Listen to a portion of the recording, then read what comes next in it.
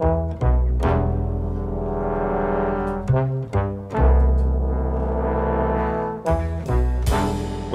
to This Week in California Education, produced by EdSource Radio.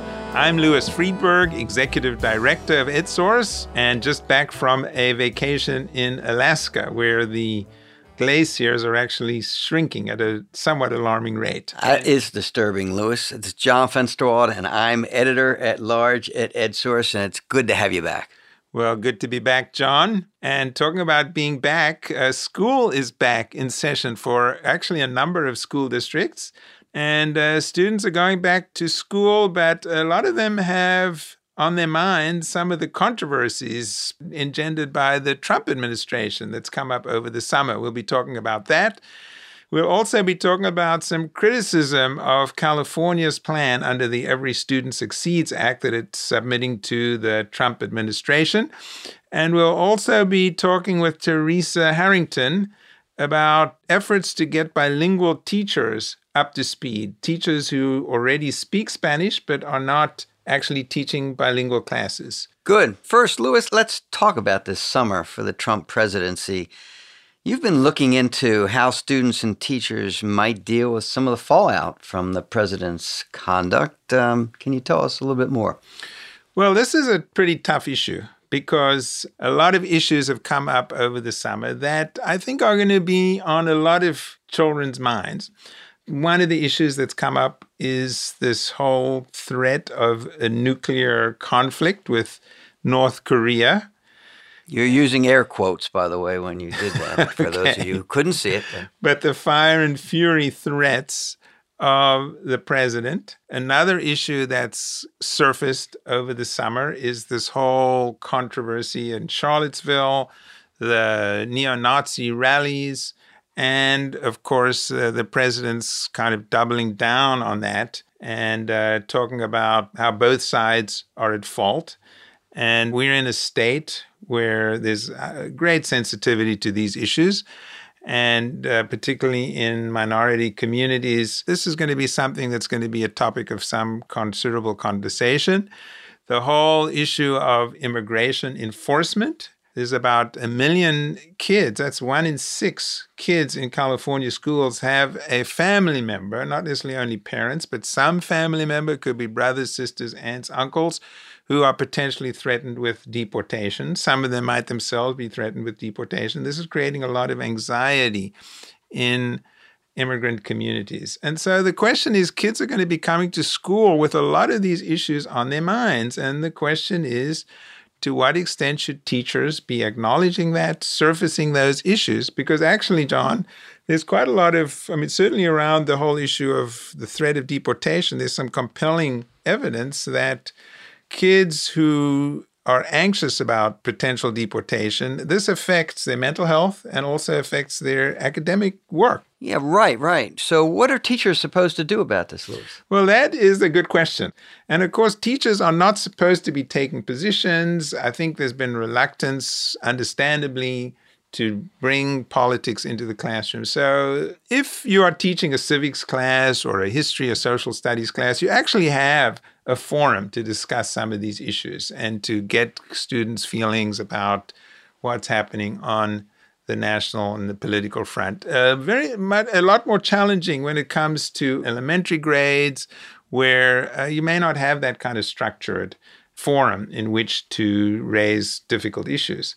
So there is an issue about how teachers would go about recognizing or surfacing some of the issues that kids are feeling. Well, there are a couple of things that come to me, Louis. One is, for many of these students who haven't paid attention perhaps to politics from now, they think that this is a norm for presidential behavior. And from that standpoint alone, teachers could use this as a lesson to go back and show, in fact, how other presidents have reacted in terms of reaching out to the public, in terms of crisis, in terms of dealing with diplomacy. My personal opinion, you don't want to think that this is the norm for the way presidents have behaved in the past. The other thing, though, it's on an emotional level. The president may say, as he said and repeated, there were, quote, violence on both sides. But for students, particularly in California, who see white supremacists walking in Charlottesville, I think this really is a threatening vision for them. And it really evokes a lot of problems for minority kids who feel that this is a threat to them too. And so how a teacher deals with it on an emotional level to discuss, how are you feeling about this? What does this say to you about your role in America? It's important to get this discussed and out there. And as we've seen, even within a couple miles of us in Oakland, there have been incidents of swastikas in temples. There's an incident in Roseville where 5 teenagers were arrested for hate language in middle schools, desecrated the schools. It's emboldening in some respects, some of this bad conduct, and it's disconcerting to students to be seeing this as potentially affecting them as well. And I just want to, it's not just minority students. I think any sort of politically aware students, particularly in more progressive communities, are going to be upset about this. So I think this is something that a lot of kids are going to be affected by. And, just this weekend, the time this podcast will be aired, there's a number of rallies planned around the state. And so communities are trying to decide what to do about that and to try to avoid conflict. So this is something that affects a lot of people. But I will say one of the other challenges is that teachers themselves are likely to have strong feelings about this themselves.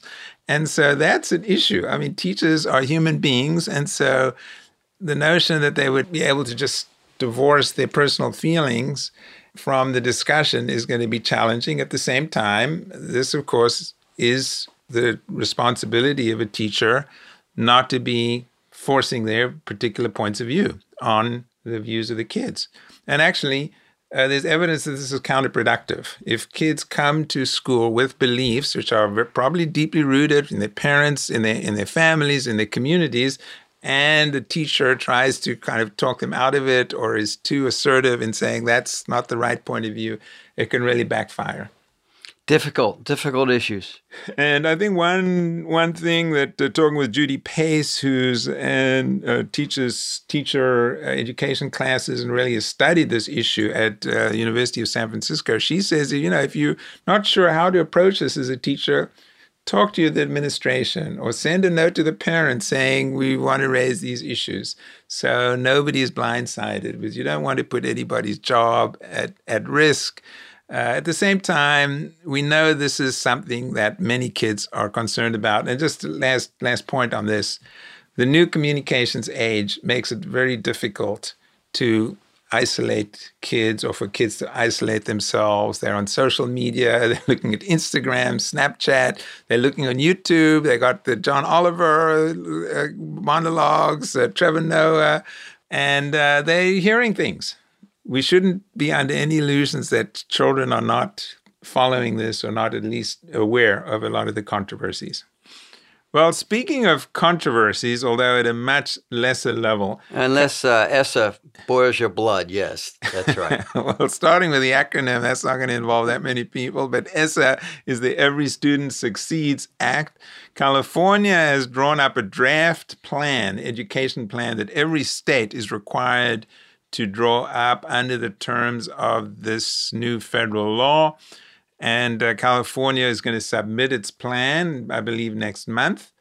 And the plan has come under some criticism this week. John, you wrote about this, and what was the issue here? Yeah, the criticism mainly it faces from student advocacy organizations within California. And this week, an organization called Bellwether Education Partners, it's a nonprofit, national nonprofit, it's been evaluating all the state plans, the 17 that were submitted in the spring. And so it decided to take a look at California's plan and also New York, since they're the two biggest states. Even though California is not in its final form. That's right. It's a draft. Although the draft that it looked at, which was published this month, will probably be very similar to the one. So they decided to take a look at it. And they gave low ratings in a number of aspects, and they looked at the school accountability portion of the Every Student Succeeds Act. How are you going to identify your lowest performing schools? How are you going to take steps to improve? How are you going to measure the improvement? But particularly focused on the 5%. The lowest 5%. Yeah, focus on those, spend some money, direct some money, Title I money for poor kids on those schools. So what it said was, and we've discussed this before, that the student dashboard, that school California dash. school dashboard with that colored coding of various measures. Exactly, such as graduation rates and student test scores, and it measures each one by 5 colors and grades them. California's chosen not to do a so-called summative rating, like a letter for a school or a number, one composite number. They're treating each one of these indicators of performance separately and giving them different color. So Bellwether Partners has questions about whether you can use this dashboard, so to speak, as a way to identify schools and as a way to measure progress. And it is difficult, no question about it. So they gave it low ratings on that. And there were some other technical aspects that it gave the state low rating, while also giving credit to its ambitious standards and its use of assessments and its college and career readiness goals. It said, it's a work in progress, which in fact the state board has said too. The state board's reaction to that was, hey, look, this is just an application for federal funding. We're doing a lot as a state in terms of the funding formula, the local control funding formula, and also the local control accountability plans that every district has to do. And even within the law, ESSA, we're doing other things that aren't part of this application. You're not sort of taking the whole totality of it. You're just looking at this. So there really is a disagreement by the board in terms of how Bellwether criticized its application, although the criticism was similar to what we've been hearing in California with regard to the application itself. Well, John, you basically just said what I was going to say. This has been an ongoing criticism of the plan. A number of advocacy organizations want the state to be more prescriptive about how they deal with these lowest 5% performing schools. But the state has been pretty clear. I mean, in the state board, they're not going to do it. They don't want to give more detail, more ammunition, shall we say, to the federal government to come and tell California what to do. And isn't the basic spirit in any case, and the letter of the law of the Every Student Succeeds Act is to push more decision-making to the states and to local school districts. And so couldn't one say that California's plan is consistent with that? Well, I think the problem is every state would say that, make that argument. I think you can make an argument that it's clear California has a focus on equity in terms of its funding and its commitment by the state board. I mean, Alabama could make the same argument. The law is clear. You must take steps to fund and improve the school. You must pay attention to subgroups of students, minorities particular, and identify them. So the law really requires states to do things. California's position is we're going to do the minimal because we are committed and we're showing... To the minimum in terms of the plan, in terms of just answering what they the put plan. in the plan. Exactly. Not in terms of necessarily what it does on the ground. Yeah, exactly. To the contrary, we're doing a lot, but for fulfilling the plan, one of the reasons it's unstated, but let's say, the name that shall be named is President Trump. We don't know what the Trump administration is going to react to a lot of things. And California is one. California may find itself disagreeing with the Trump administration in a number of areas. And I without saying it, the board, I think, says we want to be cautious about what we commit to because this might come back to bite us. So we want to focus on local control. We know what we're doing. We'll fulfill the requirements of the plan, and then we'll go about and make changes as we feel are necessary. This is completely consistent with what the State Board of Education has been saying all along.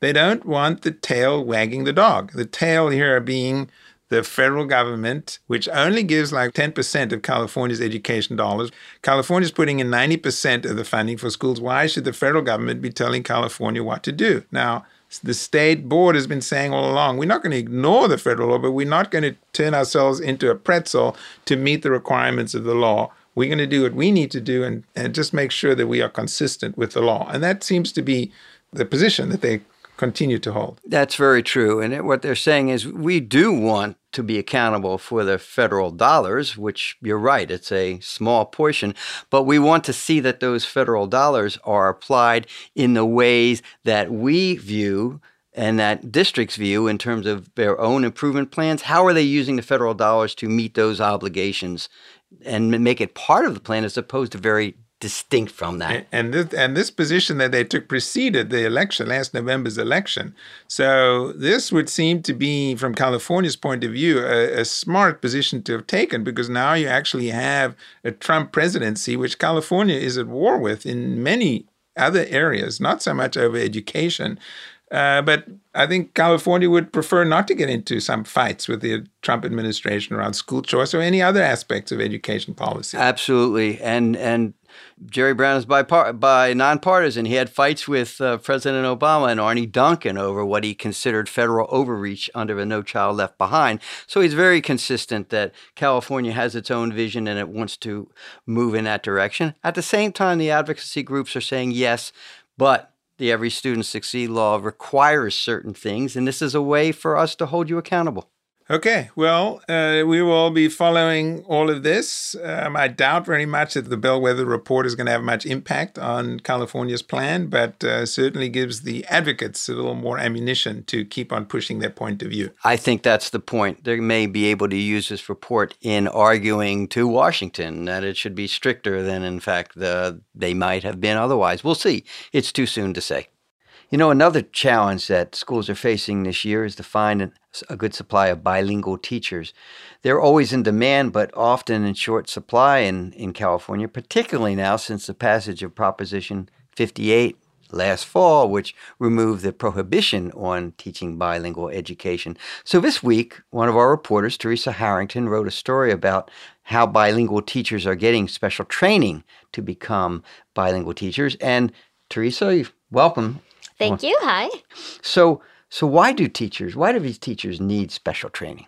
Well, a lot of teachers who are bilingual have not been teaching in bilingual classrooms for several years, and they may not be up to speed on teaching the Common Core in their other language, and also just using academic language, because what a lot of people are finding is if you are a native speaker, you may be very good at conversational Spanish or whatever language you're speaking, but you may not necessarily speak at the academic level that you need to be instructing students in the rigorous curriculum. So we should say that their district's first choice or first obvious source of potential teachers would be teachers who are bilingual and who may have taught bilingual classes in the past? Right. So if they have a bilingual authorization, it is possible that they have taught bilingual classes in the past, but because of, as you said, Prop 58 just recently passing, they may be out of practice. And so there are different programs that I found out about that I wrote about in my story. One was at CSU Dominguez Hills, where a course was taught all in Spanish, and the teacher actually brought in artists from the Los Angeles community, and she tried to really inspire the teachers by having them understand that the Spanish language could be very rich in cultural history, and to kind of bring it alive both for the teachers so that they can bring it alive for their students. So districts are kind of adopting a two-pronged strategy. One is the immediate need for bilingual teachers and to look at your existing workforce. And what are districts doing for that?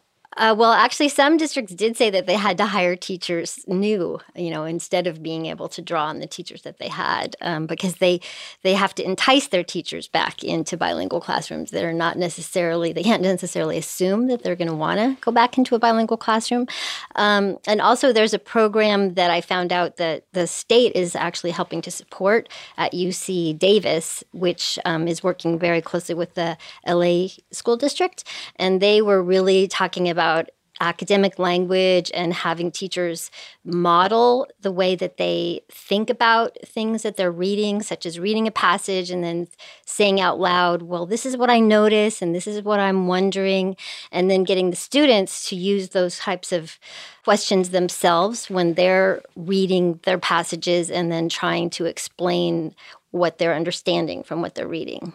So the other strategy is to start preparing teachers with bilingual certifications. Talk a little bit about that, too. Right. And actually, I found out through doing this research that CSU Dominguez Hills is one of several community colleges throughout the state, or actually CSUs, that has received a $250,000 grant from the California Commission on Teacher Credentialing to create a 4-year program where teachers can get their teaching certificate, they can get their bilingual authorization as well as their bachelor's degree. And so there are several programs like this going on throughout the state, not only in Spanish, but there was a program that she was telling me about for Asian language speakers as well. Yeah, we assume always because there's so many Spanish speakers in California, but there'll be other certification programs for bilingual teachers too. Right. She was mentioning CSU Long Beach and I think CSU LA. Teresa, I just wanted to jump in here. To what extent do you think these efforts are going to actually deal with a shortage of bilingual teachers? Will this make a substantial dent, or are we just scratching the surface, do you think?